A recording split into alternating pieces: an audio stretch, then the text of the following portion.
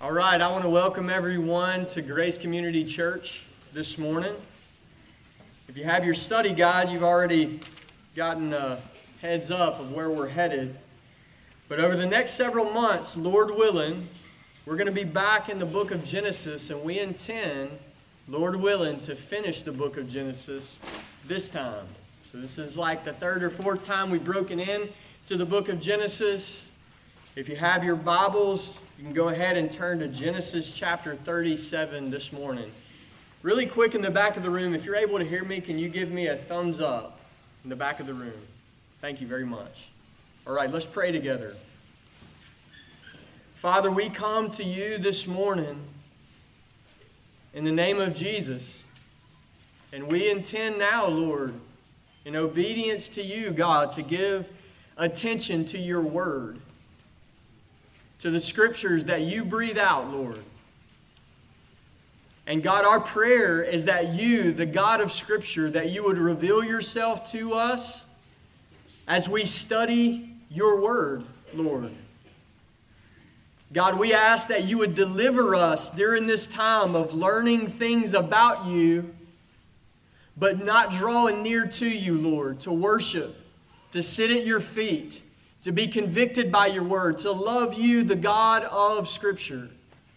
And so we ask you, Lord, in the name of Jesus, that you would be the living God in our midst.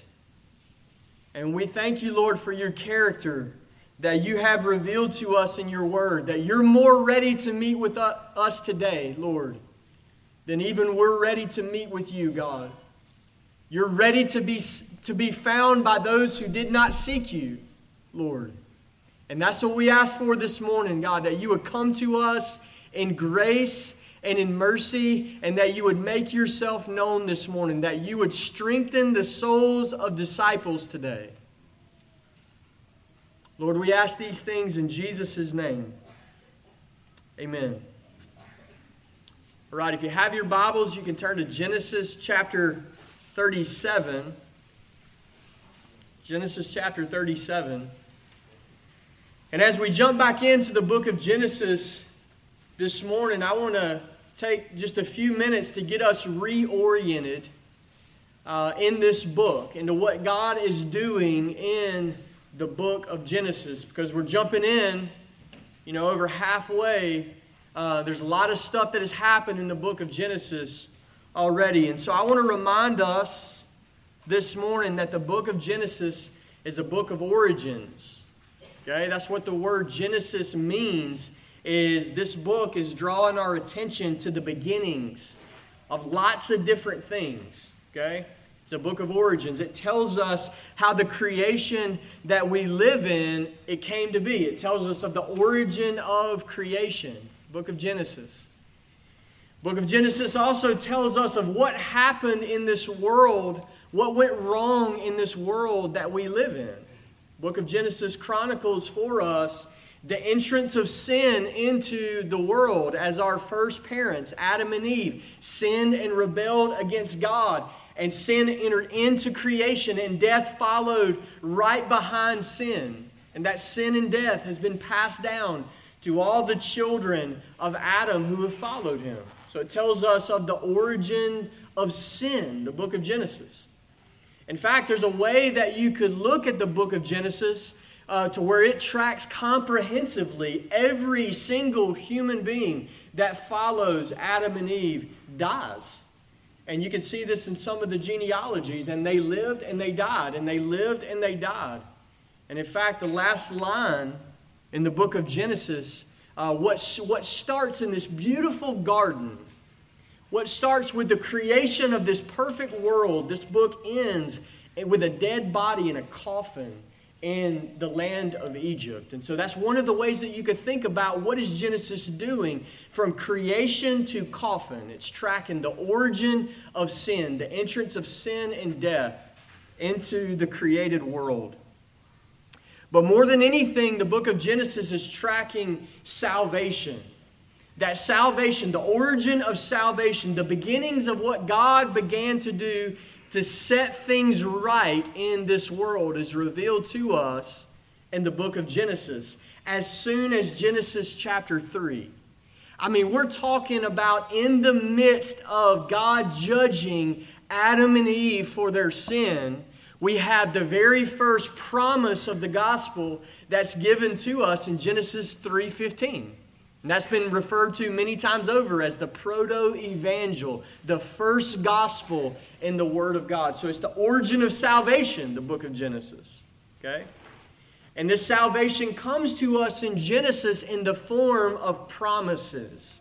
Okay? And that Genesis 3:15 happens to be the first one. But by the time we get to Genesis 12, we find out that these salvation promises in the book of Genesis have zoned in on one man and his family, the family of Abraham. And we're told not only that one will arise from Eve, a seed from Eve who will crush the head of Satan himself, we're told that one will arise from Abraham that will bring blessing to all the nations of the earth. So the book of Genesis is tracking for us these salvation promises that God has made to mankind through the chosen family of Abraham. And there's something really important for us to understand and learn as we give attention to the study of this book. There's some literary features in the book of Genesis that tip us off to the purpose of why God gave us this book. And so the way that these promises of salvation are tracked from one generation to the next is through the use of what is referred to as the Toledoth formula in the book of Genesis. That word Toledoth is a Hebrew word that's translated in our English Bibles with this phrase, "These are the generations of."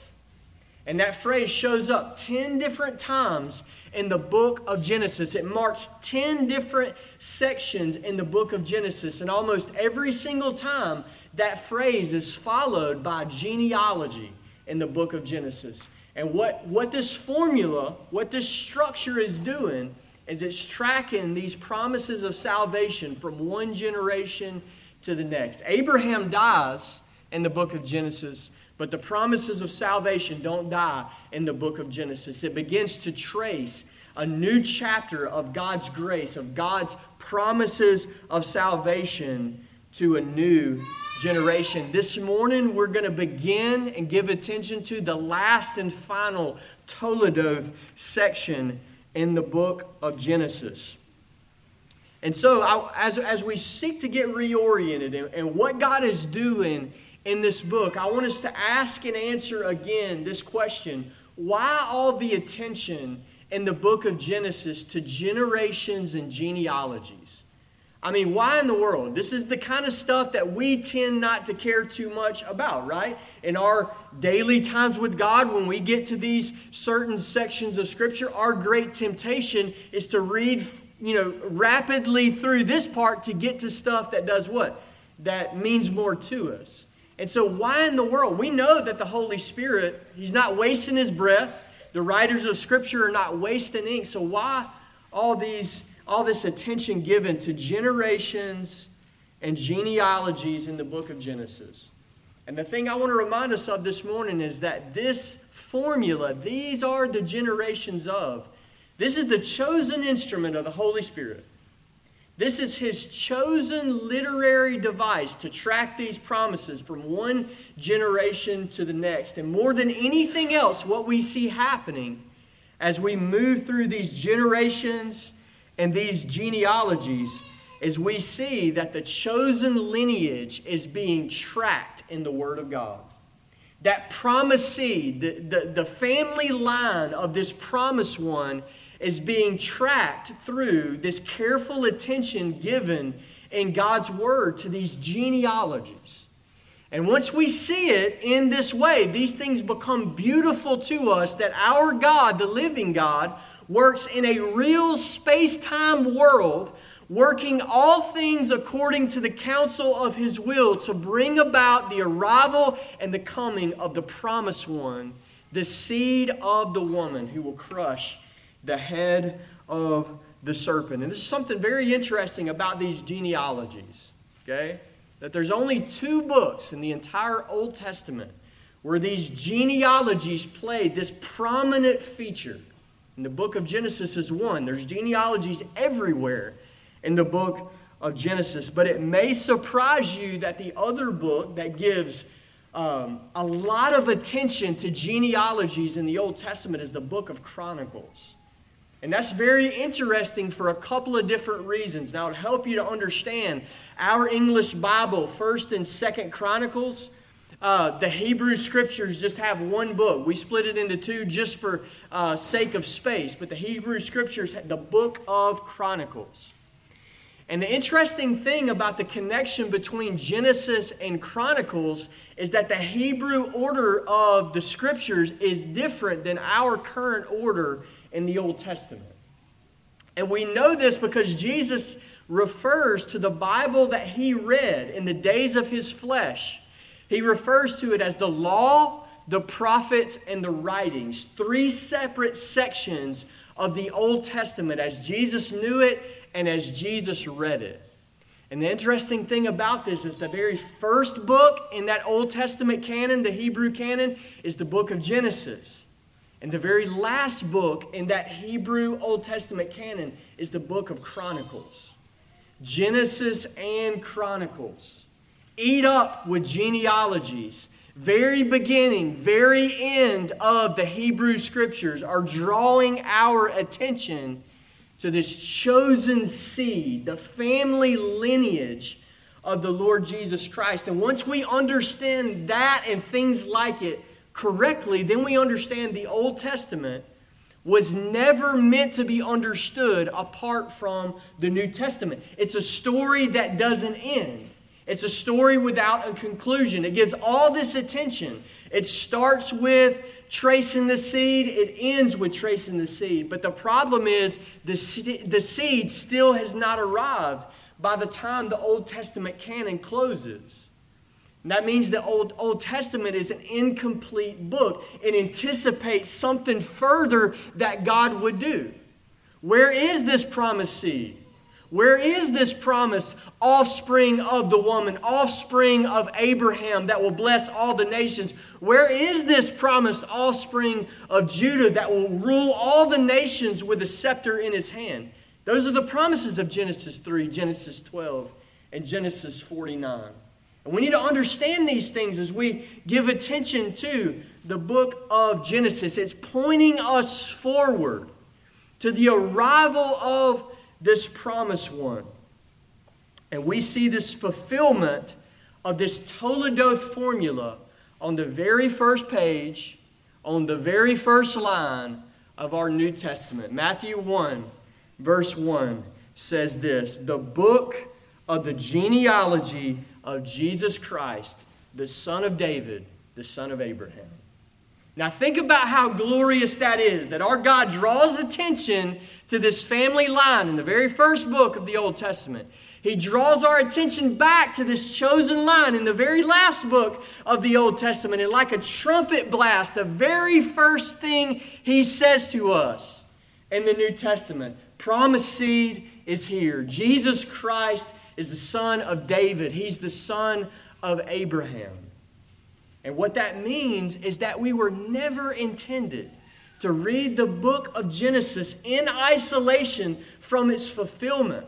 We're supposed to read the book of Genesis anticipating its fulfillment and the arrival of our Lord Jesus Christ. And what that means for us as we jump back in and we begin to work through this final section in the book of Genesis is that our studying of Genesis, our reading of Genesis, my preaching of Genesis ought to be like it were about Jesus Christ. Because it is about Jesus Christ. And we ought to hate Christless approaches to the Word of God. We ought to despise attention given to the Word of God that ignores the main theme in the Word of God, Jesus Christ. The revelation of who Christ is and what Jesus has done. In John 5, verse 39, Jesus says this. He says it so plain. He says, the Scriptures bear witness about me. The Scriptures bear witness about me. And so as we go back into this book, the very first book in the Old Testament, the book of origins, our strategy remains unchanged as a local church. That as we dig into God's Word every single week, our highest aim, we're followers of Jesus Christ. We are the body of Jesus Christ. We're the family that belongs to Jesus Christ. And that means our highest aim every single week is we want to see our Savior. We want to behold the glory of Jesus. We want to be reminded of who Jesus is. We want to be reminded about what Jesus has done. We want to be trained in the school of Jesus Christ. And so we want to behold Christ as we give attention to any part of His Word. And that's something that you can be praying for every single week as you come to Grace Community Church. And we sing this song often. Jake leads us in this song. Show us Christ. Show us Christ. And that's our heartbeat as we jump back into the book of Genesis, that this book is about Jesus, and we want to behold the glory of Jesus Christ in all of Scripture. All right, let's dig into our text together this morning. Genesis 37, and we're going to read the first 11 verses together. Genesis 37, first 11 verses. This is the Word of God. Jacob lived in the land of his father's sojournings, in the land of Canaan. These are the generations. That's that Toledo formula. These are the generations of Jacob. Joseph, being 17 years old, was pasturing the flock with his brothers. He was a boy with the sons of Bilhah and Zilpah, his father's wives. And Joseph brought a bad report of them to their father. Now Israel loved Joseph more than any other of his sons, because he was the son of his old age. And he made him a robe of many colors. But when his brothers saw that their father loved him more than all their brothers, they hated him and could not speak peacefully to him. Verse 5. Now Joseph had a dream, and when he told it to his brothers, they hated him even more. And he said to them, "Hear this dream that I have dreamed. Behold, we were binding sheaves in the field. And behold, my sheaf arose and stood upright. And behold, your sheaves gathered around it and bowed down to my sheaf." His brothers said to him, "Are you indeed to reign over us? Are you indeed to rule over us?" And so they hated him even more for his dreams and for his words. And then he dreamed another dream, and he told it to his brothers and said, "Behold, I have dreamed another dream. Behold, the sun, the moon, and the 11 stars were bowing down to me." But when he told it to his father and to his brothers, his father rebuked him. And he said to him, "What is this dream that you have dreamed? Shall I and your mother and your brothers indeed come to bow ourselves to the ground before you?" And his brothers were jealous of him, but his father kept the saying in mind. This is the word of God to Grace Community Church this morning. Now our text starts in verse 1 with Jacob living in the promised land.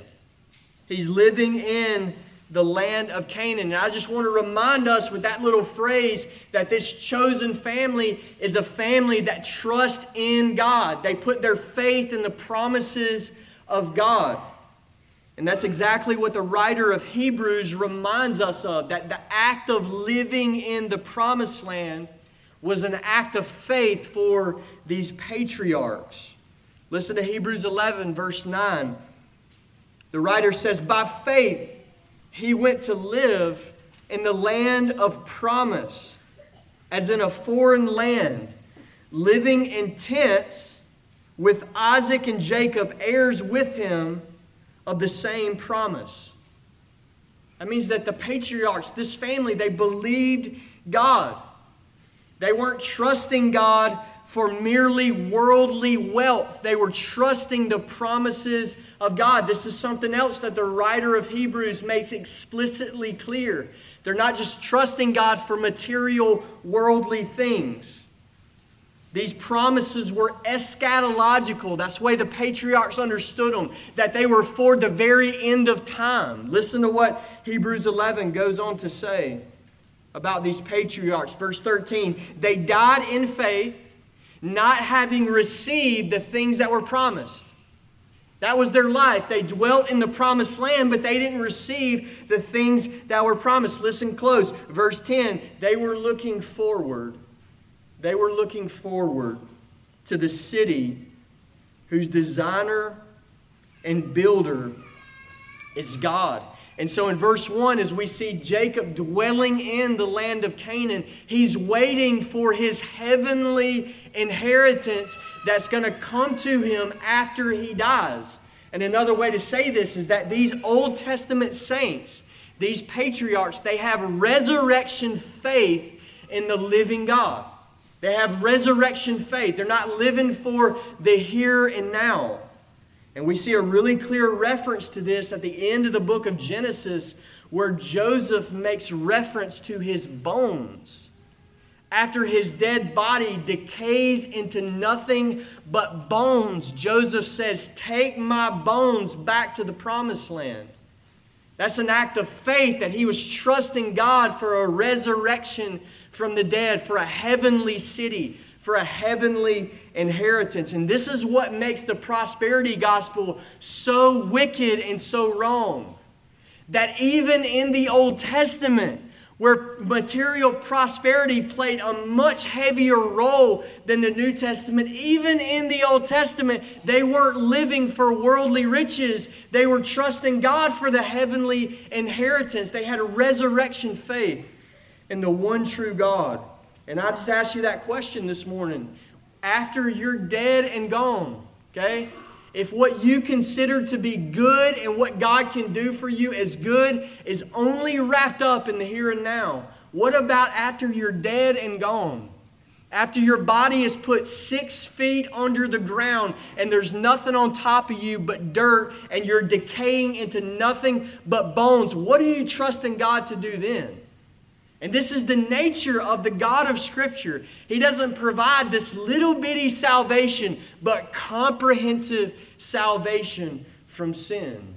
Resurrection faith in the living God. This is the chosen family. And we come to this Toledo section, this formula in verse 2.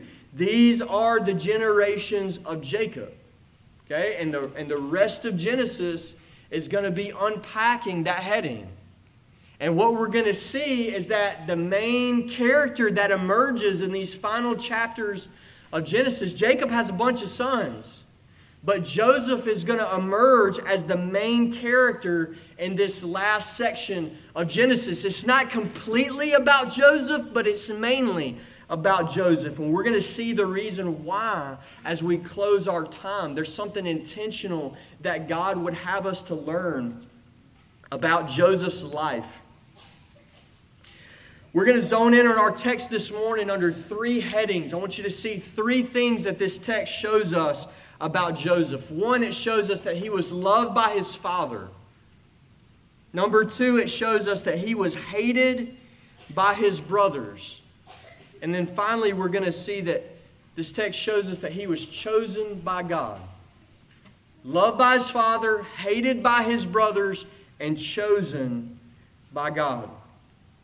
And so let's pick it up in verse 2. We're introduced in verse 2 to this young boy, 17 years old, named Joseph. He's shepherding his father's flock with his brothers. And then the narrator of Genesis, who happens to be Moses, several generations later, makes this explicit statement. It's a shocking statement in verse 3. Israel loved Joseph more than any of his sons. Israel loved Joseph more than any of his sons. Now, I don't want us to get dull to phrases like that in Holy Scripture. I want to remind us this morning about the evil of parental partiality, okay? And this is a minor point in this text, but I do want to take some time to camp here for just a moment. I want you to picture yourself in a line of your siblings, and I want you to try to begin to process the emotional turmoil of your daddy saying, I love your brother more than I love you. Okay? This is parental favoritism. And this is insane when you think about who's committing this sin. Jacob is committing this sin. Also called Israel is committing this sin. And so why that's insane is because, you know, he very quickly forgot that this is the same thing that happened to him. This is the same thing that his daddy did to him. This is the same thing that Isaac did when he had those two boys, Esau and Jacob.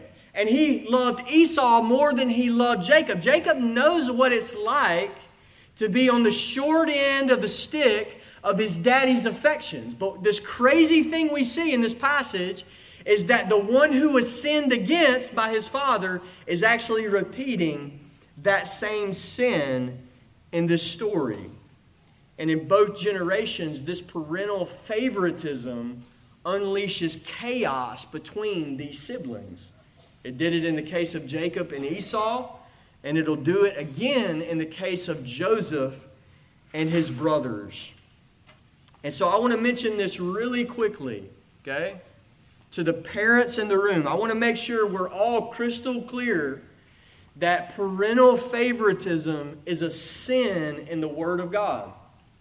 It is a sin to love one of your children more than the others of your children, or a couple of your children more than the other of your children. Listen to James chapter 2, verse 1. It says this, show no partiality as you hold the faith in our Lord Jesus Christ, the Lord of glory. This is wrong, okay?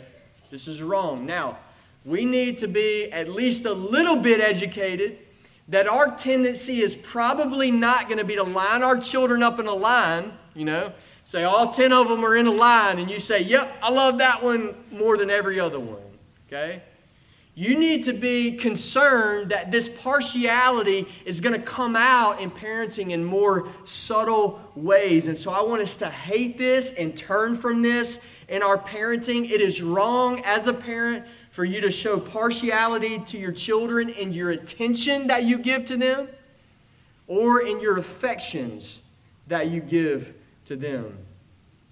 Partiality is shown in way more subtle ways, and you need to learn this as a parent on the front end, because if we don't repent of this in our parenting, now what we can expect to be unleashed in our families is exactly what we see in the book of Genesis, is chaos between siblings, strife in the family.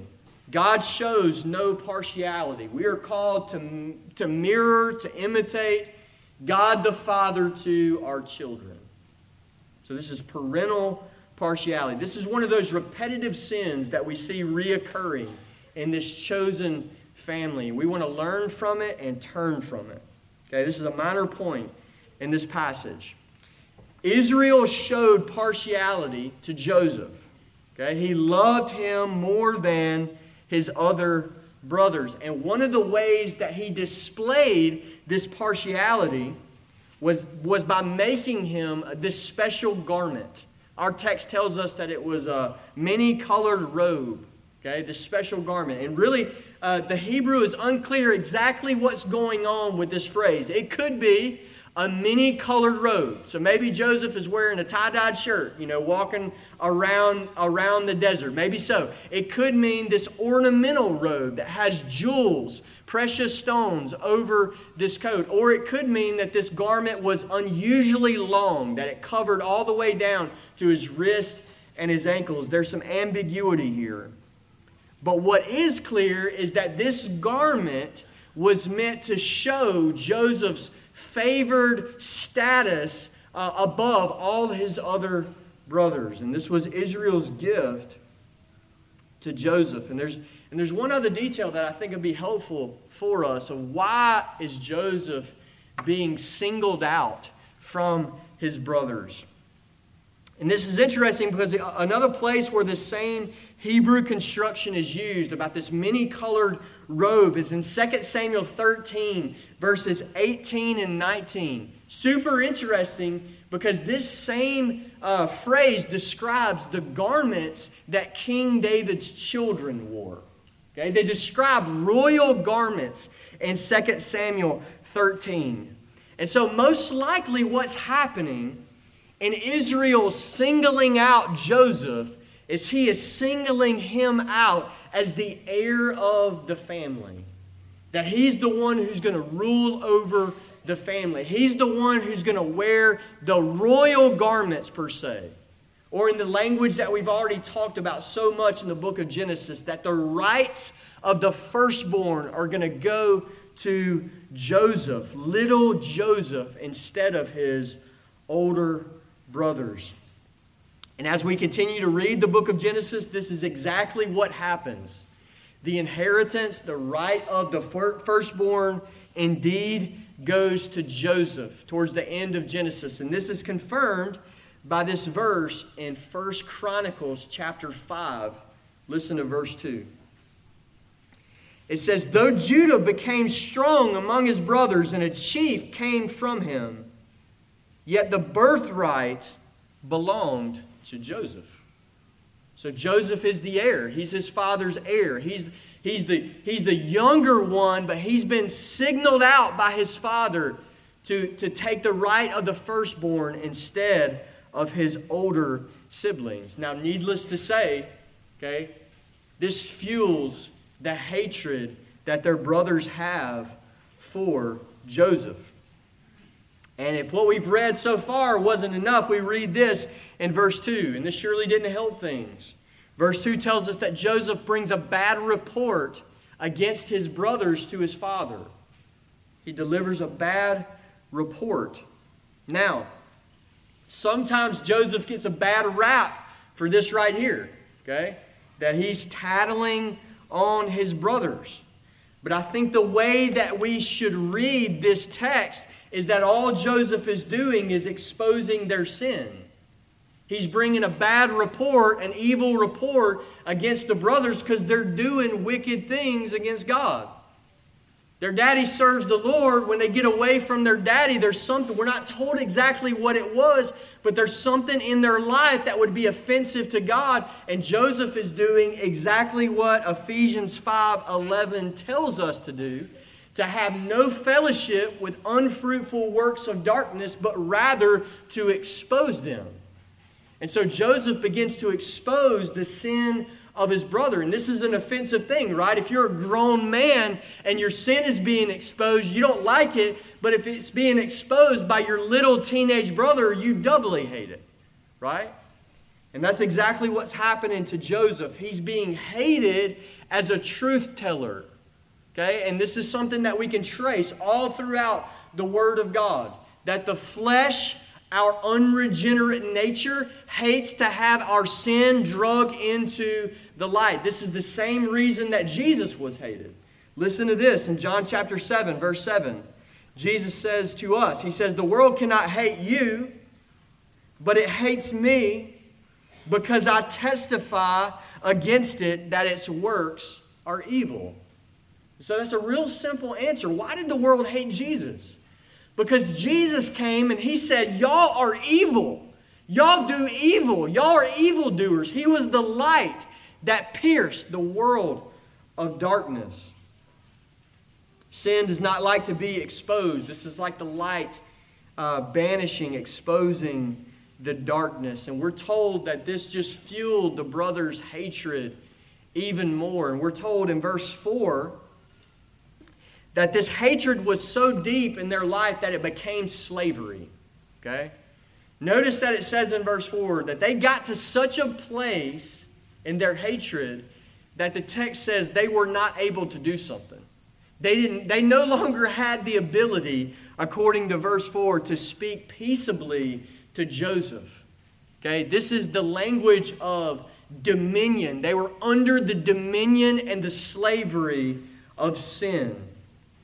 And brothers and sisters, I want us to be warned just with that phrase in verse 4 about the sin of jealousy. This is a sin like many others that takes you further than you ever dreamed that you would go. Okay? Because what we're going to find out by the end of this chapter is they're going to plan to kill their little brother, and then they change the plan to the last minute to make some money by selling him into slavery. And just think about this. Which one of these brothers grew up thinking, when I grow up, I want to kill my little brother? When I grow up, I want to sell him into slavery in Egypt. You see, it doesn't work like that. They gave way to this hatred, this sinful hatred, this jealousy, and it took them further than they ever wanted to go. Listen to James chapter 3, verse 16. It says, where jealousy and selfish ambition exist, there will be disorder in every vile practice. It's like a gateway drug. It's a sin that leads to other sin. It leads to disorder. It leads to every vile practice. Nothing is off the table when you're overrun by jealousy, even murder, even selling your little teenage brother and trafficking him into a foreign nation. The sin of jealousy. So we have Joseph is loved by his father. Joseph is hated by his brothers. And then the majority of our passage this morning zones in, beginning in verse 5, on these two dreams that Joseph has. And we're going to spend a few minutes unpacking these dreams that God gave to Joseph.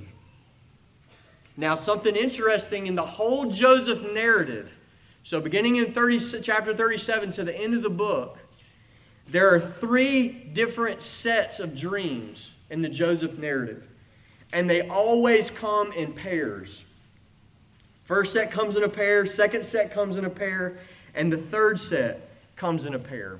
And this is intentional by God. And we find out later that when these dreams come in pairs, it's not because they have two different meanings. Okay? God is showing something different. So later when Joseph is explaining his ability to interpret dreams to Pharaoh, he says this in Genesis 41 verse 25, your dreams are not two dreams, they're one. So even though they are two dreams, they're pointing to the same thing. And so in our text, we have that first dream beginning in verse 5, the second dream beginning in verse 9. First dream comes to us with this agricultural imagery, these sheaves, these gathering and binding of sheaves. Okay? This is harvest imagery, farming imagery. And then that second dream comes to us with imagery from astronomy. The sun, the moon, the stars are bowing to Joseph. And even though there's two sets of imagery, the fundamental meaning of both of these dreams is exactly the same. Okay? They point to the exact same thing. They're not two, they're one. And the simple meaning of these dreams, and every single member in Joseph's family understood it, is that Joseph would be exalted to a position of authority over his family. A position of great authority to where his family would come and bow down before him. That's the meaning of these dreams. It comes twice in the form of repetition to highlight the certainty, the fixed nature of these dreams. This is what Joseph says later in Genesis 41, verse 32. He says, the doubling of Pharaoh's dream means that the thing is fixed by God. And so what we're being told through these dreams in the back half of our text this morning is that Joseph will certainly, he will absolutely, positively be exalted to a position of authority above his family. God is revealing through these dreams what he is about to do in Joseph's life. And that's who our God is. He's a God who declares the end from the beginning. This is who He is. He's able to reveal the future. And there's a prophetic nature that runs all throughout the Word of God, that our God shows His ability over and over again to declare the end from the beginning. And so through these dreams and that simple theme of Joseph being exalted above his family, we are introduced to the theme that the rest of the book of Genesis chases out, of how God will bring about His plan in Joseph's life. And something interesting to note is that each pair of dreams, each couplet, triggers a new phase in the Joseph narrative, a new phase in Joseph's life. And so this first pair of dreams, it triggers his betrayal by his brothers and Joseph's descent into his suffering in Egypt. And then we come to that second pair of dreams. And that second pair of dreams triggers his deliverance from prison. You remember this, where he interprets the dreams of the butler and the baker. And as these dreams are interpreted, he's delivered out of prison. And then that final pair, that third pair of dreams triggers, as he interprets the dreams of Pharaoh himself, it triggers his exaltation in Egypt, that Pharaoh makes Joseph second in command in this world empire. And so there's much under the surface here, okay? There's much under the surface here. These dreams in verse 5 and verse 9, they're the reason, they're the straw that broke the camel's back in their brother's hatred. This is the tipping point that the brothers decide, okay, we're going to kill you. No, we're going to sell you off into slavery. And so this dream becomes the means of his betrayal by his brothers. They hated him. Will you reign over us? Are you to indeed rule over us? That's what they say in verse 8. And the irony here, and this is woven throughout Joseph's whole life, is the dreams trigger his betrayal, but the betrayal triggers the actual fulfillment of the dreams. And this is what God shows Himself as able to do all throughout Joseph's life. And we come to that phrase in Genesis 50, where Joseph says, what you meant for evil, God meant it for good. And so God is flexing His might, the might of His providence, His ability to work all things according to the counsel of His will throughout Joseph's entire life. The dreams trigger the betrayal, but the betrayal actually triggers the fulfillment of the dreams. And so these dreams leave us with a certain expectation that Joseph is going to be exalted because God says so, because God reveals that it's His will to exalt Joseph above his family. And we're going to see this theme repeated over and over again. Now, many modern commentators are pretty rough on Joseph in Genesis chapter 37.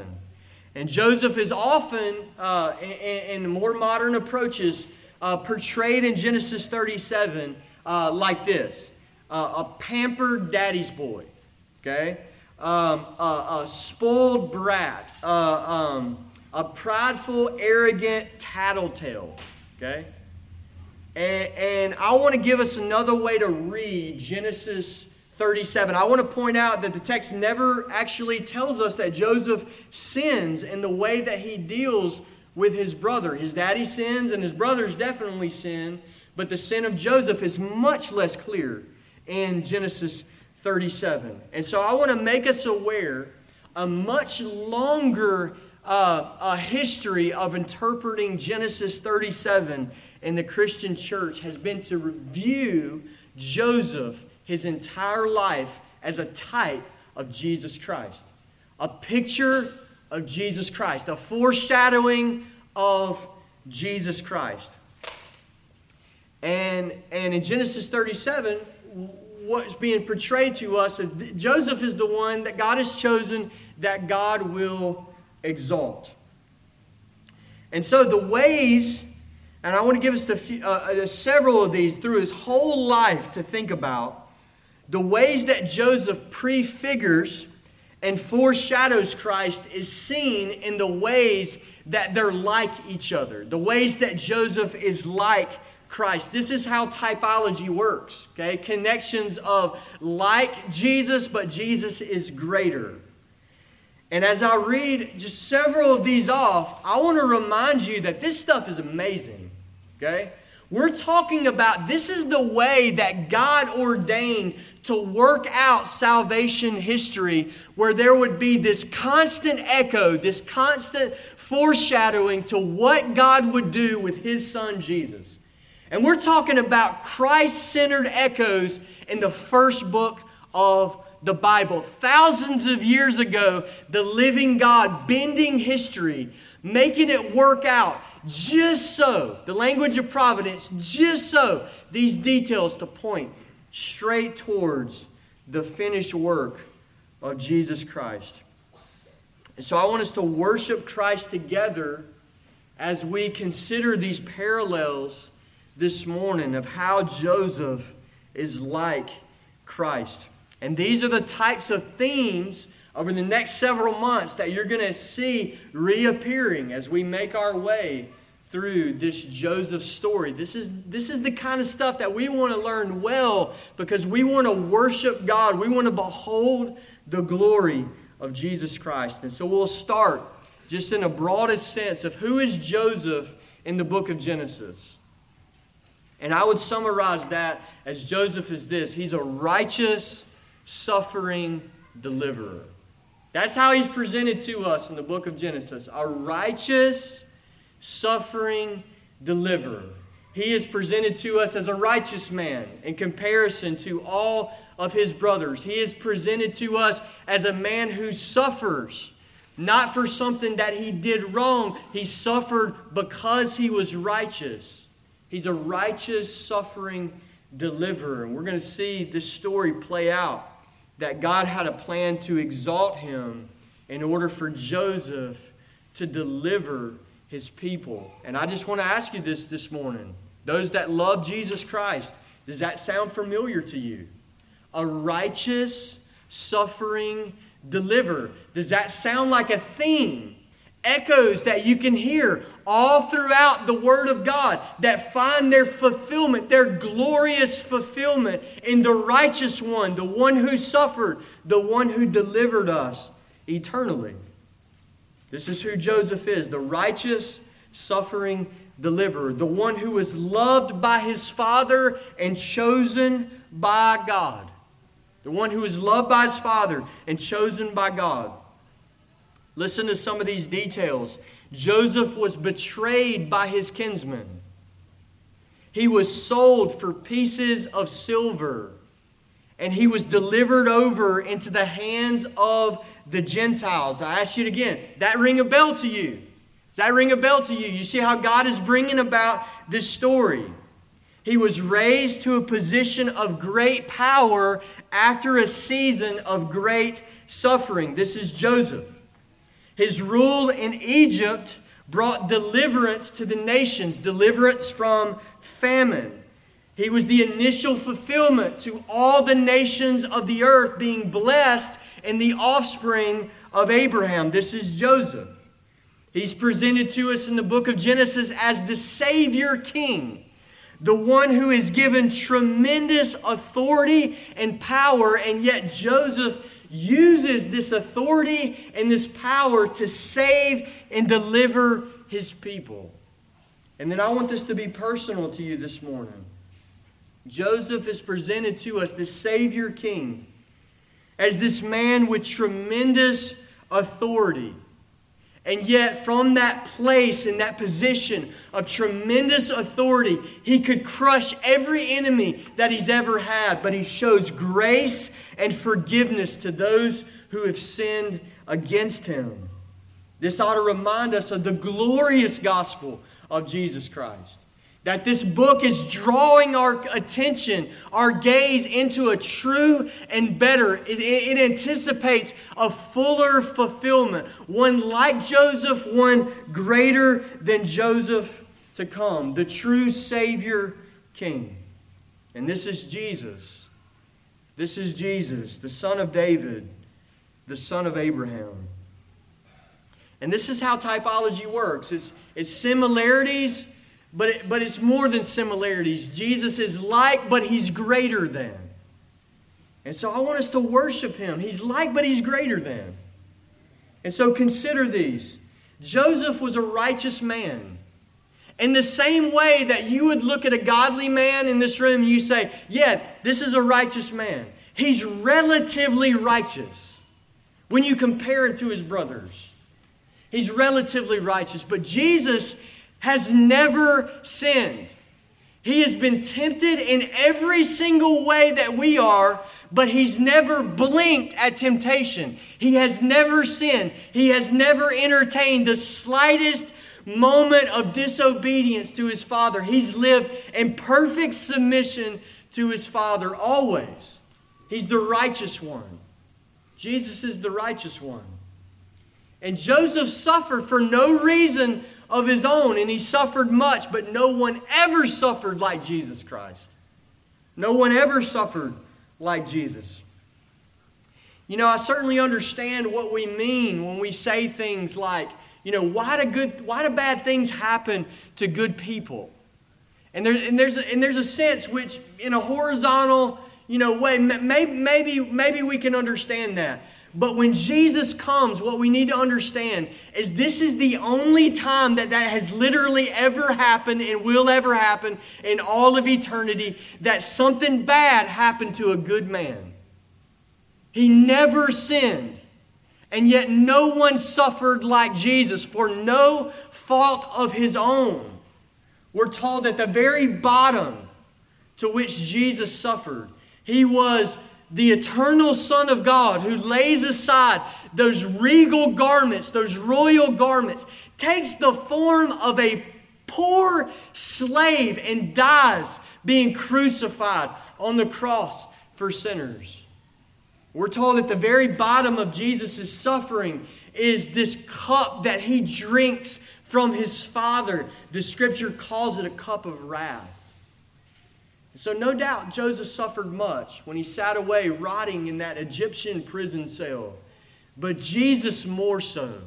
Jesus drank the cup of wrath. He was like Jonah. When Jonah was thrown into the sea, Jesus was cast into the darkness. That's exactly what came upon Christ. At the moment of His crucifixion, He was cast into darkness, forsaken by God, consumed under the wrath of God. No one ever suffered like Christ. He's the true and better, the righteous sufferer, the Lord Jesus Christ. But He's also the deliverer. Consider this, Joseph, for just a little bitty period of time, just a vapor in the scope of eternity, he was raised to a position of prominence and power in Egypt. And later in the Joseph story, we'll learn that everywhere he went in Egypt, he rode a chariot, and these words were pronounced before him: bow the knee to this man. By the time the book of Genesis ends, this man is in a coffin, swallowed up by the curse of sin and death. And this is Joseph, the deliverer. For a little bitty period of time, he is elevated and given dominion. But contrast him to Jesus. Jesus tells us in Matthew 28, let these words hit you freshly this morning. All authority in heaven and on earth has been given to me, Jesus says. There's not 1 ounce of authority in this world or in the world above it that has not been handed over into the hands of Jesus Christ. And not temporarily. This is for all of eternity. He is the true Son of David that will sit on David's throne. Listen to it. Forever. Forever. He will never be limited are stopped by death. He has all authority in heaven and on earth, and He has it forever. So think about this. For a brief period of time, this picture was foreshadowing the true and better. Joseph heard, bow the knee. And then after he died, nobody bows the knee to Joseph anymore. But think about Jesus. We're told in Philippians chapter 2 that Jesus has been given the name that is above every name. That throughout all of eternity, 10 million years and 10 million years past that, every knee will bow and every tongue will confess that Jesus Christ is Lord, to the glory of God the Father. Joseph was raised to power, and he delivered his people. Actually, he just prolonged their life for a little bit. They were going to die of famine, and he made sure they ate breakfast for a few more years in this world. And then those whom he delivered succumbed to sin and death. The curse of sin and death swallowed them up. But the deliverance that Jesus provides is better. It's better. And so, brothers and sisters, don't be surprised at the return of Christ if you hear something like this. Bow the knee to King Jesus. Bow the knee. And those who put their trust in Christ, those who are eagerly waiting for Him, we're told in Scripture that He's going to provide for them a deliverance unto eternity.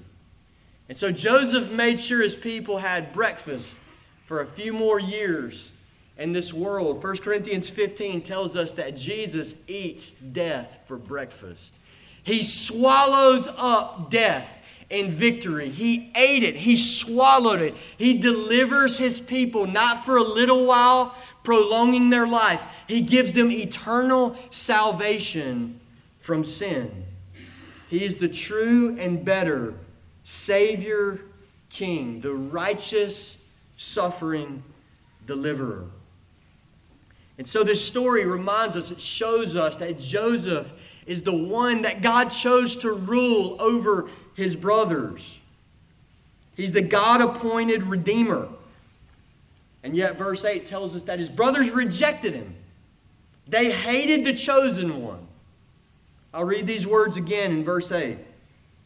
This is their response to revelatory dreams from God to set Joseph on the throne. Are you indeed to reign over us? God chooses whom He chooses. The sinful nature responds, are you indeed to reign over us? You ought to hear an echo there to Exodus chapter 2. This is the same thing that Israel did to Moses. We hear these words.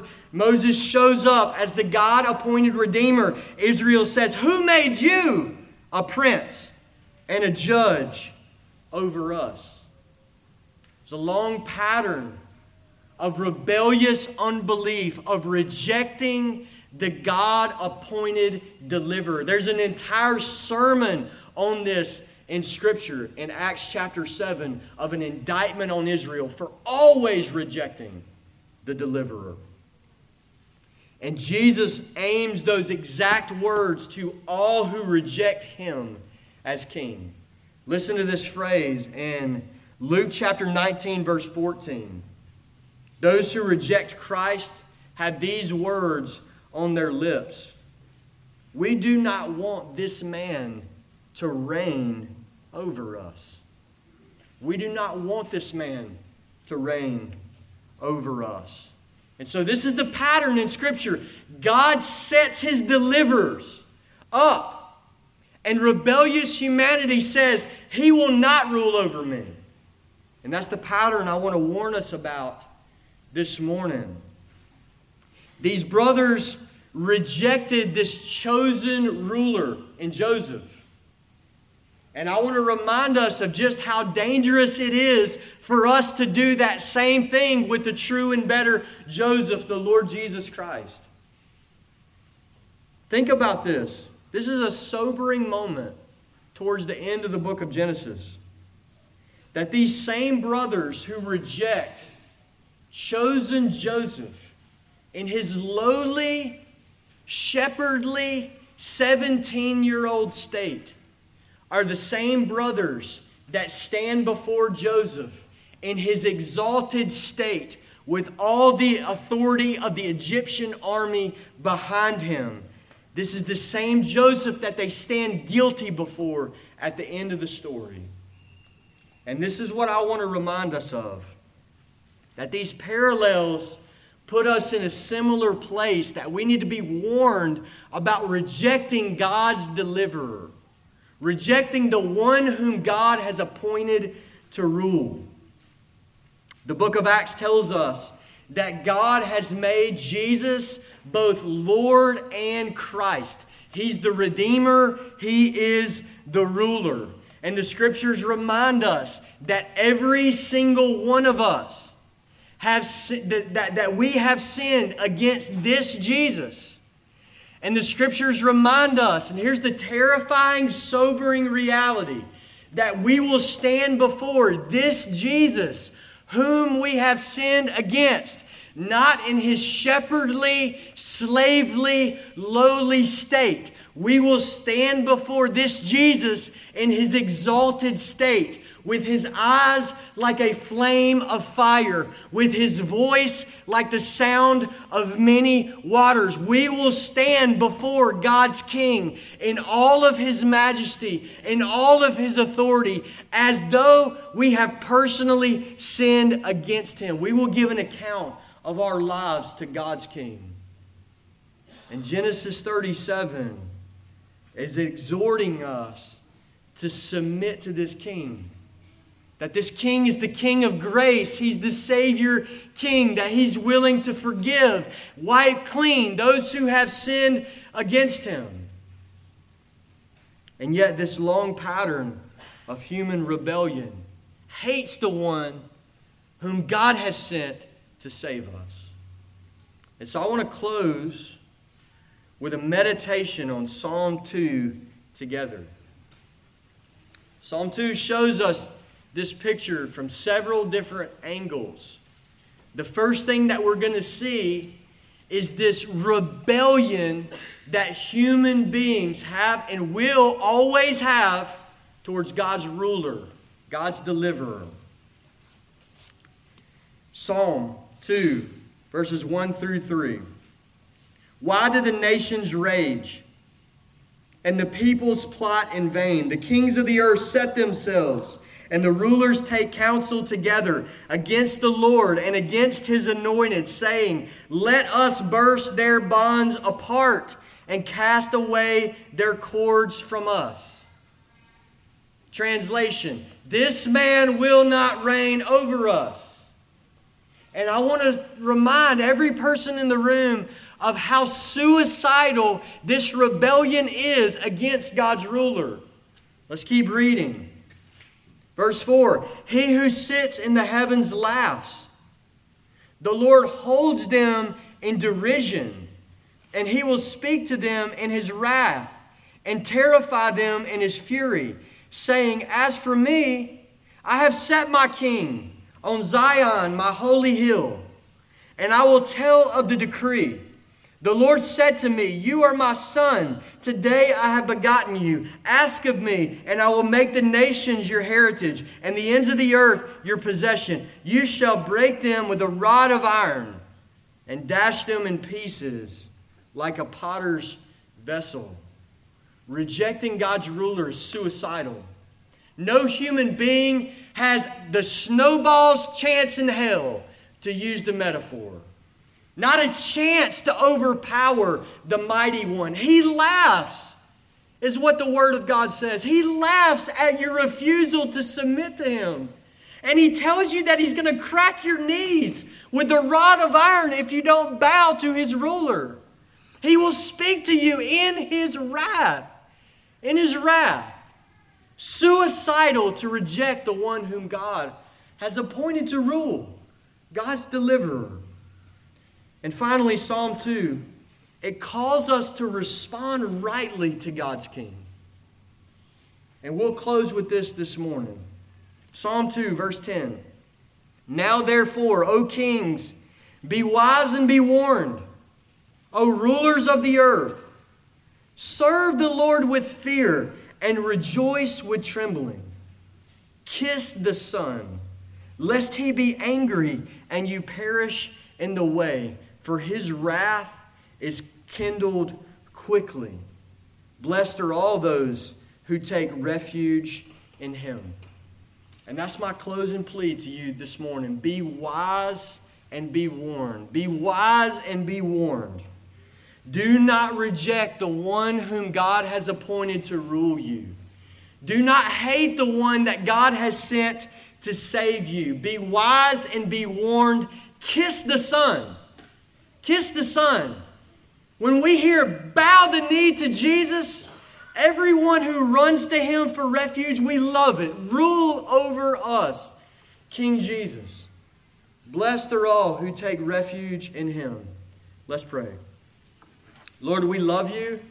God, we thank you for your word. God, we thank you for your glorious gospel, that you are the Redeemer. God, none of us can lay claim, Lord, to your grace. Your grace is free. It's sovereign. Lord, thank you for what you've done for us in Christ. God, we pray that you would cause your word to bear fruit in our life. God, we ask that you would help us, Lord, even now, to behold the glory of your Son, Jesus. In his name we pray. Amen.